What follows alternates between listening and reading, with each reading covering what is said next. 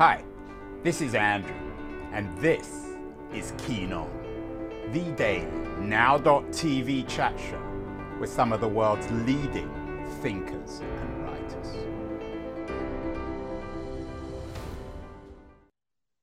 Hello, everybody. It is Tuesday, October the 19th, 2022, a couple of weeks away from the midterm elections, which will set the political agenda for America over the next couple of years. And we're all asking ourselves, where's the energy coming from? Where's all the excitement? Is it from the left or the right?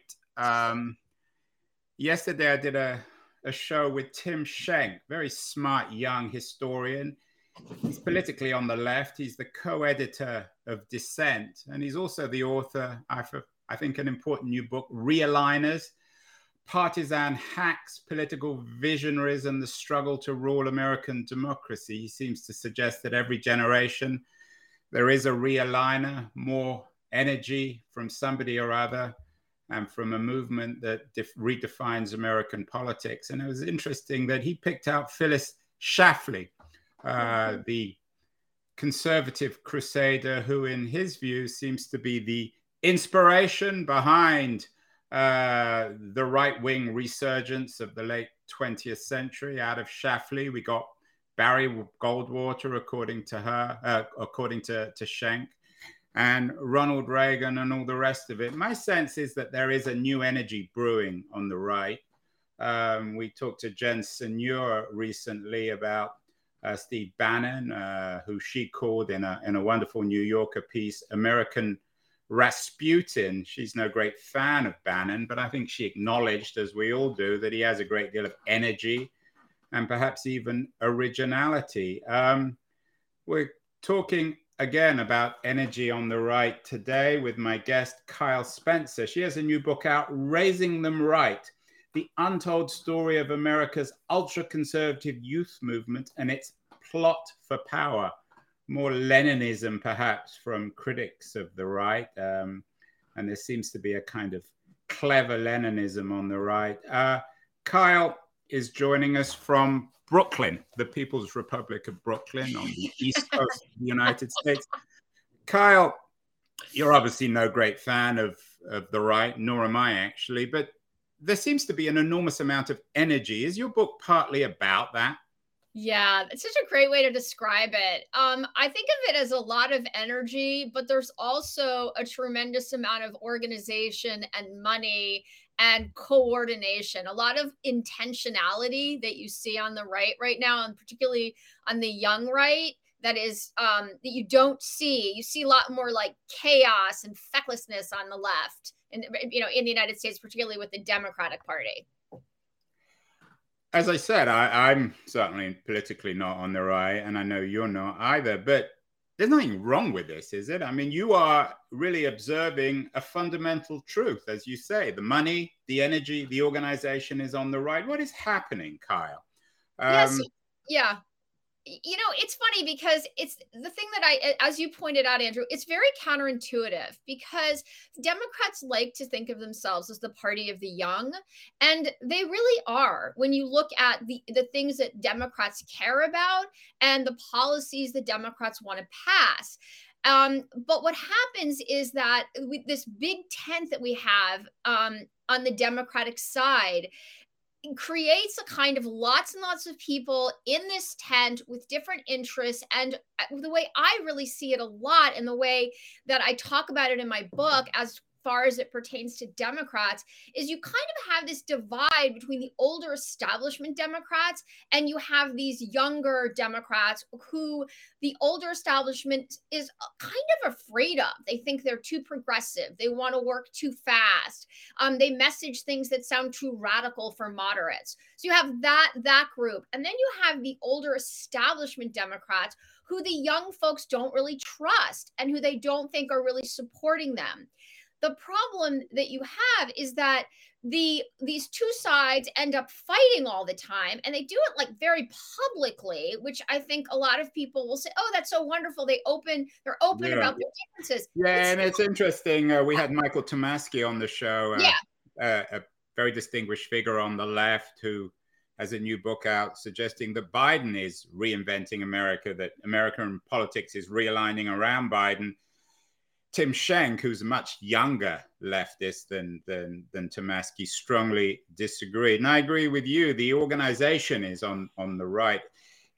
I use this term Leninism, Kyle, carefully, and particularly in the context of Peter Thiel, who's one of the smartest investors and visionaries on the right. Is there an element of Leninism here? Have these people been reading, if not Lenin himself, the ideas of Lenin about seizing power, about focusing on organization and power?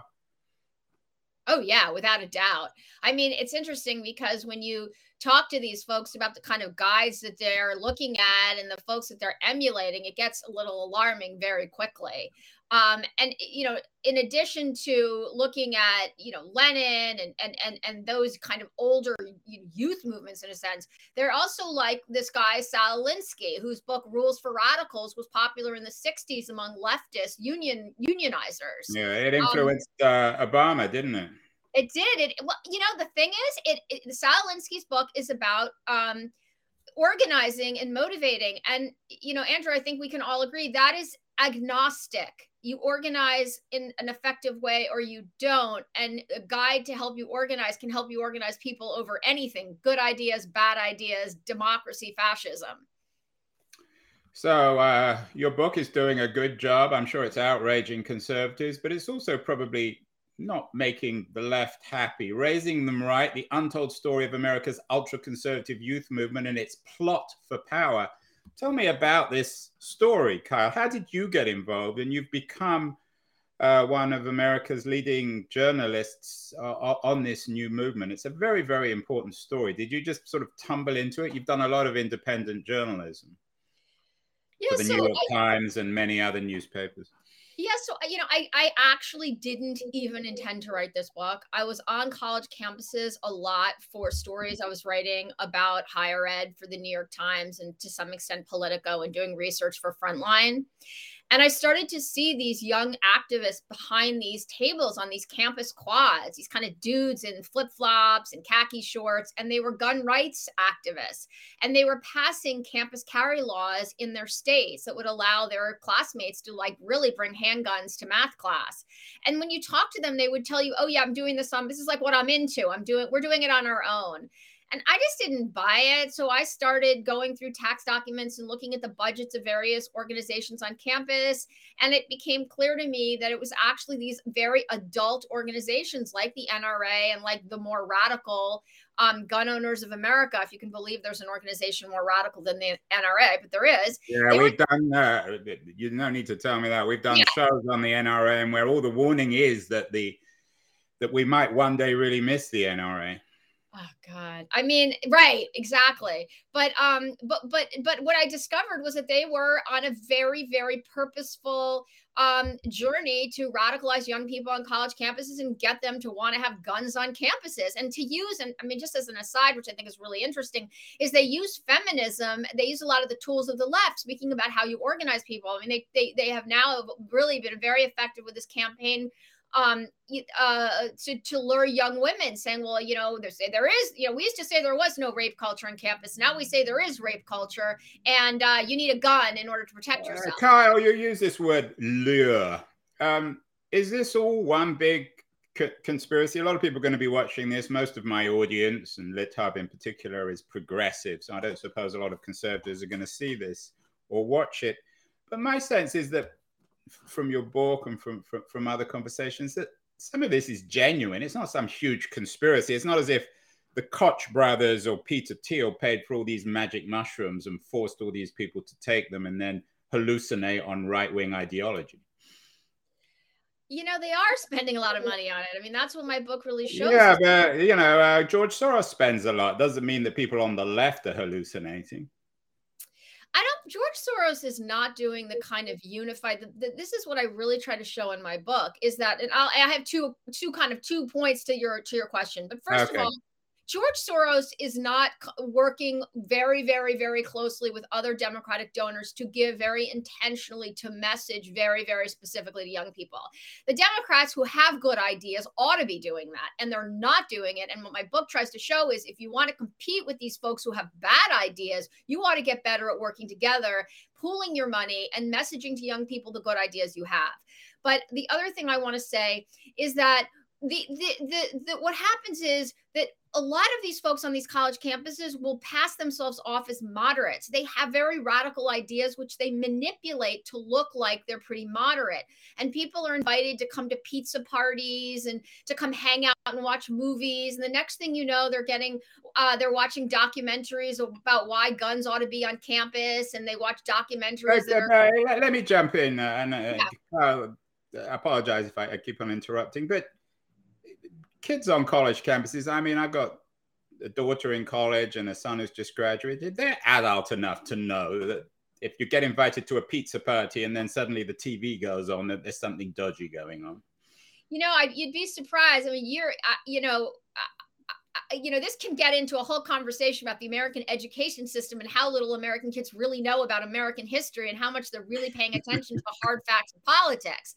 So if you're some kid and you arrive on some big state school and you aren't really paying a lot of attention, you may end up being invited to some, I'm going to go see some movie about the climate. And you kind of think, oh, that must be some global warming thing. And the next thing you know, they're telling you global warming doesn't exist. And they're spending millions of dollars to make these videos very, very persuasive. We used to worry about kids going to sex parties on campus, and now we're worrying about pizza parties.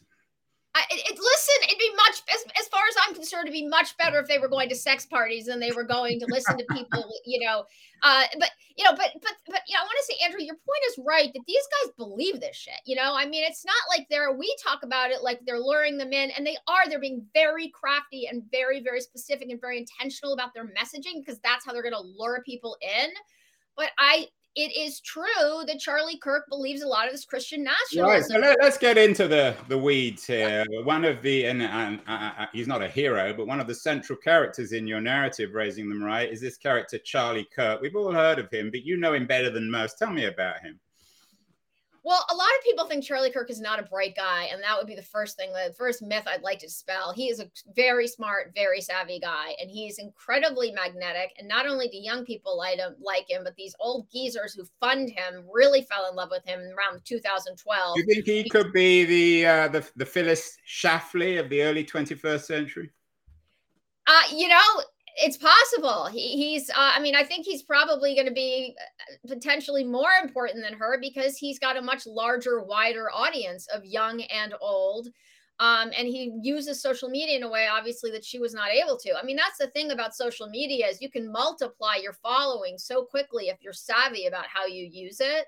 But he comes out of, I think the most interesting thing about Charlie is that he was not well liked in high school and he didn't get a lot of respect from his peers. That's important. And the other thing that's super important about him is that he went to a high school that was increasingly diversifying. And by the time he arrived there, it was a majority minority school, which meant that a white guy was a minority. And, it was the soccer team. He was a mediocre athlete, although he likes to pretend he was like a, big deal athlete. But it was the soccer team, which was filled with a lot of the immigrant kids who had arrived recently. They were the guys that got all the attention, not the football team. Yeah, I bet he wasn't popular with the girls. So are you suggesting that guys like Charlie Kirk, it's their way to get girlfriends, like Mark Zuckerberg invented Facebook to get a girlfriend?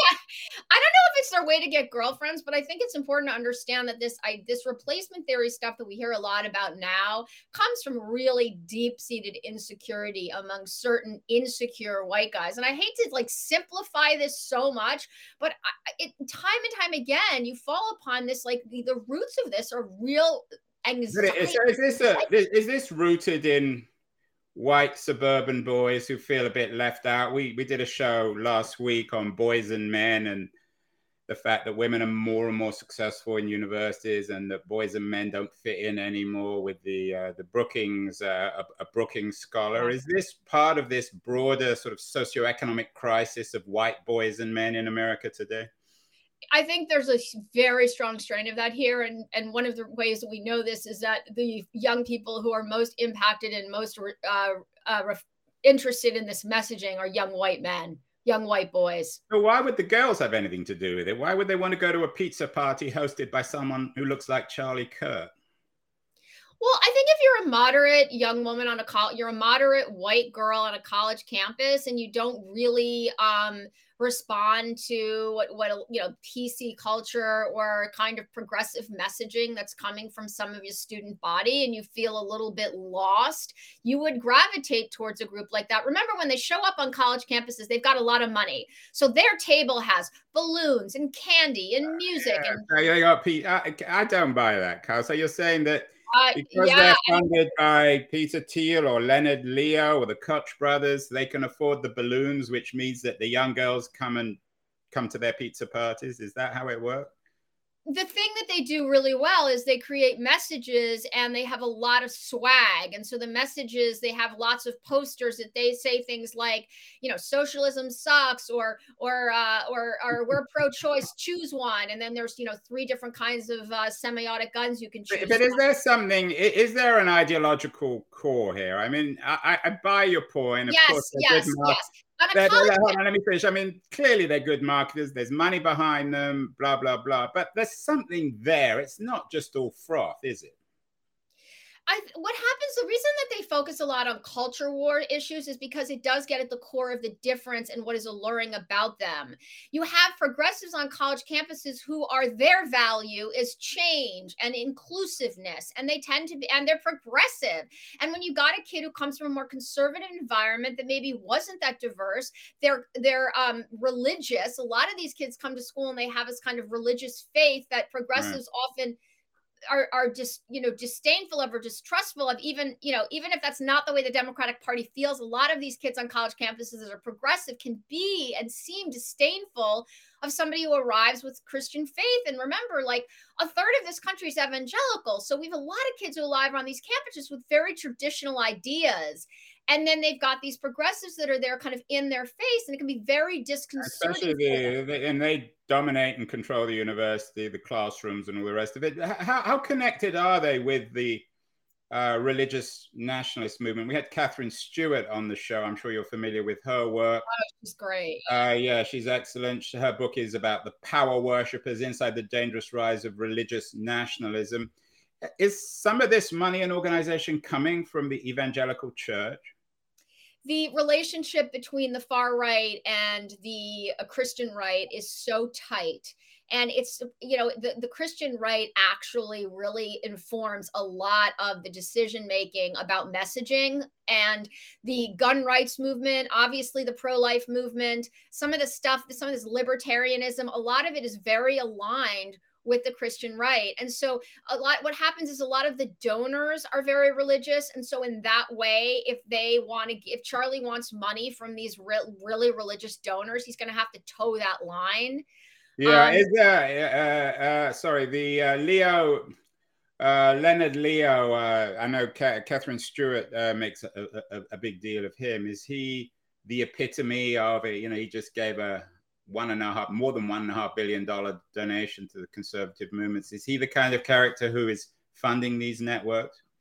Yeah, I mean, you get a lot of very, very conservative entrepreneurs who have come up, made a lot of money, and hold their very conservative religious values dear to them. And they think of young people as being chaotic, out of control, unclear on their sexuality, bad morals, and they want young people to champion them and their value system. And someone like Charlie Kirk or Candace Owens or a lot of these other influencers you see online. You mentioned Owens. Owens is an interesting character because, of course, she's Black. She's involved somehow. She's connected with Kanye West, and they both wore White Lives Matter. What would you say about someone like Owens, given that she looks quite different and she has a different background to somebody like Charlie Kirk? I mean, she has a lot of the same resentment politics that these other folks have. I mean, she comes up out of a community. Grew up poor. She was in a mostly white high school. And she had this incident when she was in high school where some young men called her up and started yelling racial comments at her, epithets at her. And this got a lot of the community in an uproar. And actually, the way she thought the community handled it was detrimental to her and her mental health. She felt that the entire community spent months trying to figure out whether what she said had happened. She found that some of these activist groups on the left were really using her. And so she's angry and resentful as well about the past, right? Kaya, why do, and then I say we progressives, why do progressives always use the word resentment when someone's angry on the right? And they don't use that word when it comes to people on the left. I mean, all this is about political anger. What's wrong with being angry about being mistreated? I mean, you might not like somebody like Candace Owens. As I said, I'm certainly no fan, but her resentment is the kind of thing that fuels political change, doesn't it? And maybe we shouldn't even be using this word resentment. The resentment on the left and the resentment on the right are really different. The resentment on the right tends to be a sort of, I've been wronged, I'm blaming these people around me, and it's a kind of meism. I need mine back. That's the resentment on the right. The resentment on the left is, I am seeing people who are being wronged. I am part of a group of people that are being wronged. We need to protect other people. We need policies that protect more people. It's one of them is magnanimous and one of them is bitter. One of them is about we. Yeah, I mean, that's the explanation from the left. So you're saying that anger on the right can never get beyond bitterness. It can never be vindicated in any way. I think it's tricky because they're the kind of meism and the kind of individualism is a tricky it's hard to get past that being bitter. Right. So are you saying then that this Raising the Right, this new youth movement of ultra conservatives, is American individualism run amok? Yeah, I would say that, because American individualism is a fabulous thing. We know that. We know that there are so many amazing things that come out of that. We have our entrepreneurs, we have free thinkers, we have creatives. We do stuff that no one in the world does. But we also have this kind of selfishness and this kind of mistrust of other people and this kind of take care of me, I'm taking care of myself attitude. And that's where it runs amok. But there is idealism on the right. I mean, the abortion issue, for example, you may not agree with it, and I'm curious as to why many young women would go to pizza parties in which they're encouraged not to have the right to abortion. It's not just about me. There are bigger issues: religious freedom, abortion, and so on and so forth. And that's not just about Me Too. I mean, I don't know what Charlie Kirk's position is on abortion, but he obviously can't have one. So I'm assuming he believes in the issue. Well, I mean, abortion obviously is an issue that the right, that the far right and the Republicans created in the 60s in order to have a kind of an issue that could rally the religious. Again, I apologize for jumping in, Carl, but then you're saying they don't believe it. You're saying it's all a conspiracy. I'm not saying it's conspiracy. I'm saying that it was a message that was created to rally folks from American churches, of evangelical churches, and it worked and it was effective. And the other thing that I want to say about this kind of resentment and this kind of individualism and this religious freedom issue, the religious freedom issue is on the right. Religious freedom is, I have rights and therefore I'm going to take away your rights to protect my rights. I believe in, this is my faith, therefore you can't have an abortion. This is my faith, therefore I'm not going to make a cupcake for you because you're gay. That is, I have a right. This is my religious freedom. I'm going to take yours away. The left, Democrats believe we should all protect each other's rights. That's why that's not resentment. That's charity. That's consideration. But when I'm talking about my rights and I need to hurt your rights to get my rights, that is not That's resentment. That's selfishness. Let's think about these young people, raising them right, these people you followed. You said you found them first in flip-flops on college campuses, giving out free pizzas and balloons and peddling ideas about religious freedom and abortion and so on. What happens when they leave college? What happens when they grow up and get jobs? What are you seeing in terms of the transition from youth to adulthood? Are they forgetting about politics? Are they getting into politics? No, and that's baked into the system. When we talk about right-wing groups and how they're influencing young people, most Americans, most progressives really worry about people like the Proud Boys or the Oath Keepers, who have the very same kind of nativist, white supremacist replacement theory ideas. But when they try to recruit, they're targeting some kid in a basement who can't get off video games, right? I mean, this guy's going to come up, he's already a bit of a loner. What's he going to do with those ideas, right? I mean, like, well, I don't know. He could go to the Capitol and, participate in January 6th. But that is a kind of fringe movement. When you talk about these folks that are recruiting on college campuses who have many of the same fringe ideas, but are packaging them with a smile, these are college kids that are going to take these ideas, go to graduate from college, go to graduate school, go into the workforce, go into their communities and bring these ideas into their future lives. And these are people that are functioning and that are effective and that are going to be impactful in the world. And that's why I argue in my book that they are much scarier and should be more alarming to Americans than the Proud Boys or the Oath Keepers, which seem... Right. What was their take? I'm curious. You mentioned January 6th. There weren't a lot of young people. It didn't seem to be that many young people. It seemed to be a lot of overweight men with beards, old men. What was their... what's Charlie Kirk's take, for example, on January 6th? Or Candace Owen, or another characters you talk about in the book, this very dodgy fellow, Cliff Maloney, who's been accused of raping a classmate. What do they all make of January 6th? Well, when Charlie Kirk talked about January 6th on January 6th, because I have a scene in my book where Charlie Kirk is literally watching on his podcast folks storming the Capitol. And he walked a very fine line. And during this podcast that went on for hours, he condemned the violence. And then people on the podcast kind of wondered, well, wait a second, are these really conservatives, or is this some sort of are these really leftists dressed up as MAGA supporters? Or so there was this kind of question of like, who are these people? There was condemning the violence. But the thing that I found most interesting about listening to that podcast while this thing was going on was this lack of surprise on Charlie Kirk's part that this was happening, and an acknowledgement that people were angry and they had a right to be angry. It was a very searing and kind of disturbing message that this rage was really purposeful and meaningful, and that it was understandable that if you get people mad enough, this is the type of thing they do. It kind of sounded threatening. Here we have an image of Kirk. You wrote an interesting piece for Airmail, Kirk and Donald Trump. Are there candidates who get this? I mean, some of them, I'm guessing, they probably should read your book.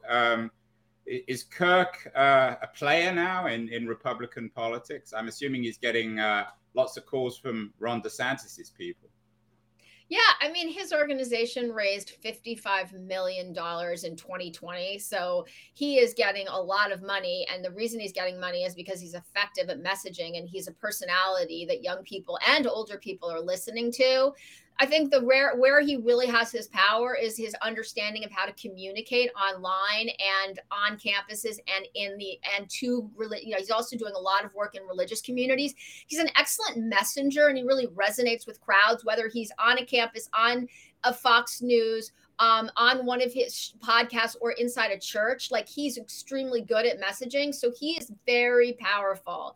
And they also listen to him when it comes to strategy. So he is, I mean, I would argue. How does he get on with Bannon? Huh? Or is Bannon yesterday's man in your view? Bannon is tricky because Bannon really comes off as a radical, and Charlie really tries to present himself as a moderate guy. We had a show also, I mentioned Catherine Stewart. We also did a show with Ann Nelson I think you and Catherine Stewart and Ann Nelson are three of the most important journalists covering this new movement. She's another interesting writer. She has a book, Shadow Network, Media, Money, and the Secret Hub of the Radical Right. Is there a conspiracy here, in your view, Kyle? Are guys like Charlie Kirk meeting at some retreat in Aspen or New Mexico or something to plot how to take over America? Well, first of all, I want to tell you that Ann Nelson is such a gifted journalist, and I actually thank her in my book because the work that she does on explaining how these folks actually organize is just so essential to every journalist's understanding of how this and Catherine Stewart. I mean, I think if anyone Stewart as well. Stewart's book, Nelson's book, and your book, and watches the interviews, they'll learn a great deal.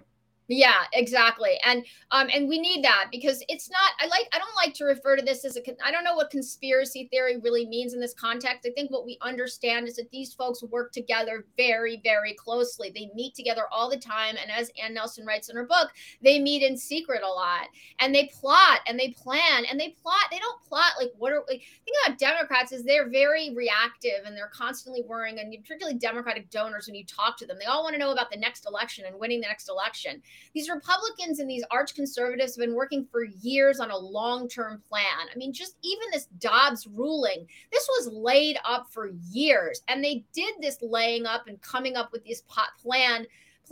They have been doing this in secret meetings that Ann Nelson writes about.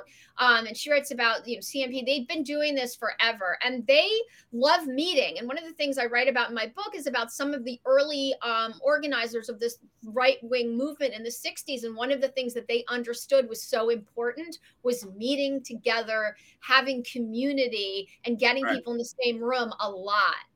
Yeah, but it's the Phyllis Schlafly thesis, and maybe Charlie Kirk is the new Phyllis Schlafly. So basically, is the argument in your book, Kyle, because most of the people reading it, I think, will be progressives. Most of the people watching this will be progressives. I'm on the left.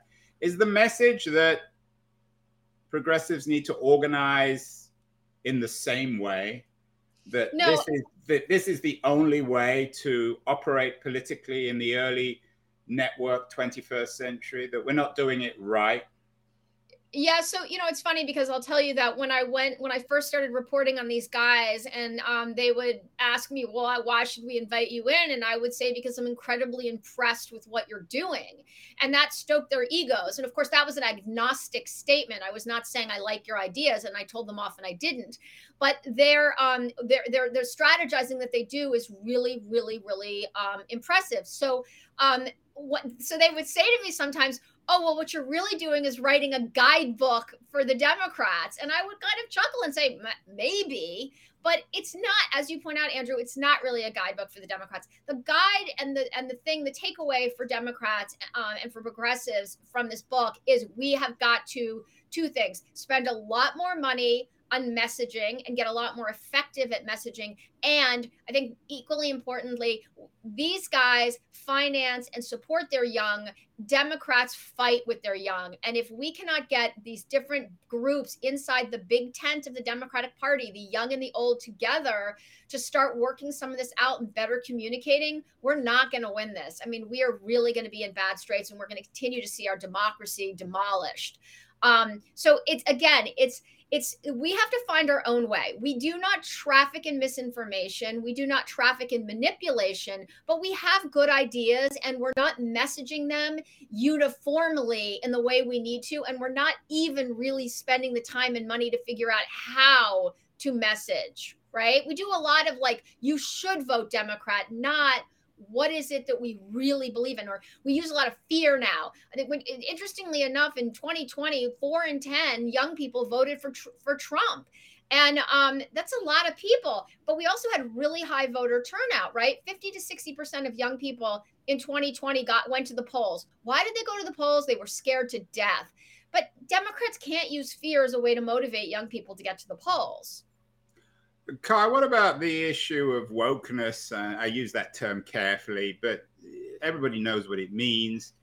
Yeah. It seems as if the radical right are making hay off this. They have been doing for years, and now young people on the right are in your book, and maybe it's the woke university that's driving them to these meetings. Does the left need to re-examine this too? Is it ultimately a way to scare off most people? Yeah, I have such mixed feelings about young progressives and what they do on college campuses because, young people have always pushed us past our comfort zone and really pushed, progressivism and opening the tent even bigger for people and being more sensitive to different minorities, right? They're always pushing that. It can be very off-putting for people. And just as Obama said recently, like we have to be able to be patient and allow people to come along, right? But the thing that's most important about the kind of activism on college campuses is that, yes, there are progressives that are intolerant and that are there constantly trying to wag their finger at other people and telling them that they're doing it wrong. But it's not happening as much as the right would like you to believe. And one of the things that I write about in my book that young activists are taught to do is to weaponize their phone, which means they ought to bring their phone with them everywhere and they ought to videotape anytime they see a progressive student getting angry or getting or screaming or being intolerant, which happens, right? And so they slap these videos together, they throw them online, they get a lot of traction, they go viral, and then everybody who reads Breitbart and any other right-wing publication is convinced that the college kids on campus are totally intolerant and they're running everything, and then that bleeds into the Wall Street Journal, more moderate press, and then suddenly you're seeing this in the New York Times in places where now all these liberals are convinced, oh my God, college campuses are bastions of intolerance to some extent, but not at all to the extent that the right is leading everybody to believe. Well, that's a very, very interesting argument, a very important one. Raising Them Right, the untold story of America's ultra-conservative youth movement and its plot for power. It's no longer an untold story. Kyle has told it, and it's an important one. Thank you so much, Kyle. And I think we all appreciate what you're doing here with Ann Nelson, as I said, and Catherine Stewart. You're doing great work. What else would you suggest people read about the right, conservatives or otherwise? What are you reading these days? So I have this, it's funny because I have all these books back here, and they are many of the same books that you've been talking about. Yeah. And, one of the ones I love is Cokeland by Christopher Leonard, which talks about the Coke industry, Coke family, how they've organized. Yeah, Leonard was actually, he has a later book on the Fed. And he's been on the show a couple of times. He's an excellent journalist. Amazing. And the other book I want to recommend is Andrew Marant's book, Antisocial, which is about these kind of more radical right movements, but it's a fabulous book. It's so good. And I highly recommend it to anyone who wants to understand how these folks are doing their work and trying to, bring people to the right.